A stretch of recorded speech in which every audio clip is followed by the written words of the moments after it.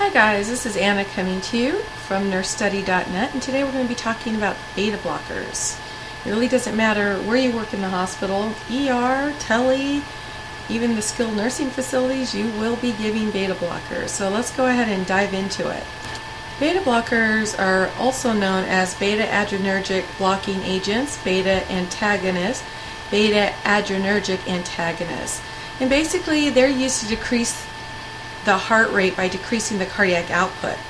Beta blockers are used to treat a variety of conditions such as hypertension, angina, cardiac arrhythmias, cardiomyopathy, CHF, and heart attacks.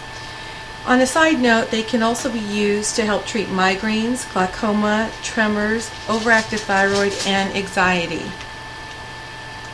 If we remember our anatomy and physiology when we were learning about the sympathetic and parasympathetic nervous system, you guys will remember that the sympathetic nervous system was the fight or flight, and the parasympathetic kind of slowed everything down. And I always kind of remember the sympathetic, everything's going fast and you're running and jumping, and parasympathetic, I always thought of my parents. They always told you to stop or calm down or stop doing that. So beta blockers they go ahead and they affect the sympathetic nervous system, the jumping up and down and going crazy. So the sympathetic nervous system activates the fight or flight response in the body, and beta blockers block the action of the sympathetic nervous system of the heart, thereby reducing stress on the heart. Beta blockers work by blocking the effects of epinephrine, otherwise known as adrenaline, and norepinephrine, otherwise known as noradrenaline, in your body. Since beta blockers act on blocking epinephrine and adrenaline, it slows the heart rate by decreasing the force of contractions of the heart muscles, which reduces the heart's need for oxygen. Beta blockers are a negative chronotrope. Now, it's important to remember there are several different types of beta blockers. It can be called first, second, and third generation, or I'm going to go ahead and do beta 1 blockers, beta 2 blockers, and beta 3 blockers. Beta 1 blockers work primarily on the heart and kidneys. Now, beta 1, you would remember you have one heart, beta 1 heart. Main thing you need to remember. Beta 2 blockers work primarily on the lungs, liver, smooth muscle, and skeletal muscle. But really, for testing purposes, beta 1, you have one heart, beta 2, you have two lungs, hopefully. So you can kind of remember that beta 1 mainly affects the heart and beta 2 mainly affects the lungs. However, just a quick recap, beta 1 also does work on the kidneys. Beta 2 works on the lungs, liver, smooth muscle, and skeletal muscle. Beta 3 works on fat cells. So those are the different types of beta blockers. There are lots of beta blockers out there, but the main thing you need to remember is their generic name. They will always end in LOL. So the first generation non-selective beta blockers affect heart, lungs, liver, kidneys, vascular smooth muscle, and skeletal muscle. Examples of those beta blockers are propranolol, carvedilol, labetalol, nandrolol, propranolol, sotalol. Second generation are cardioselective beta blockers. They block beta 1 receptors, but in high doses they can also block beta 2 receptors. They're utilized best with patients who have diabetes or chronic lung disease. They're also known as cardioselective, as we just said, and the examples of those would be atenolol, esmolol, metoprolol. Beta blockers are indicated for use, again, we already went over this, but in tachycardia, because we're blocking it. We want it to slow down.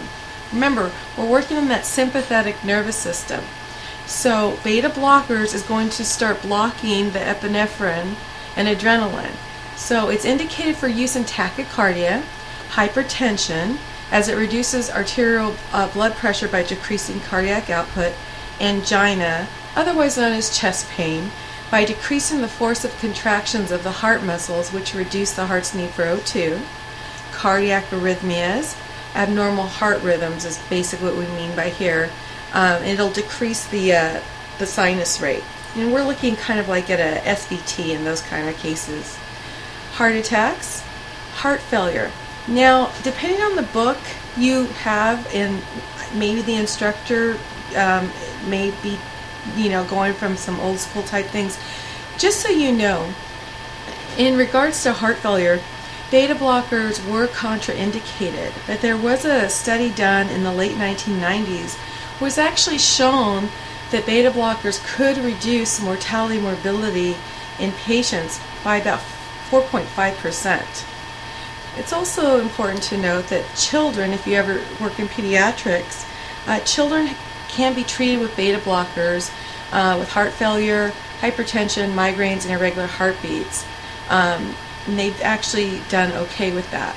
Some of the adverse side effects of beta blockers, well, we're slowing things down with this medication, so we need to make sure we didn't slow down things too much. So some of the side effects would be bradycardia, which is a heart rate of less than 60 beats per minute, hypotension, which is another word for decreased blood pressure, fatigue, right, everything's slowing down so you're getting really tired, nausea, vomiting, diarrhea, pretty safe to use that signs and symptom with just about any medication adverse reaction, shortness of breath, impotence, and cold hands. Toxicity. So if you have a patient who has been diagnosed with an overuse of beta blockers, they are usually treated with glucagon because it will increase the strength of the heart contractions. If that doesn't work, sometimes we're going to actually have to pace these patients if they're not responsive to pharmaceutical therapy. Cautions. You need to use caution with using beta blockers in pregnant women. It may slow the fetus heart rate, the blood pressure, and lower the blood sugar. And beta blockers can pass via breast milk to the infant. Patients with bradycardia or a partial AV block should not be given beta blockers. It's going to slow them down even more.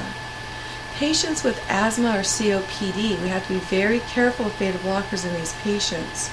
Patients with diabetes, because beta blockers can actually mask the tachycardia that comes when they're having diabetic episodes. And there's some studies that patients that are tachycardic due to cocaine use should also not be given beta blockers. Well, that's all I have. It was just a quick little snippet on beta blockers for you. I hope it helped. And it will be on NCLEX. It will be on some tests that you have in your career, whether you're already a nurse or not. So again, this is Nurse Anna signing off. Thanks so much for joining me, and we will talk to you later.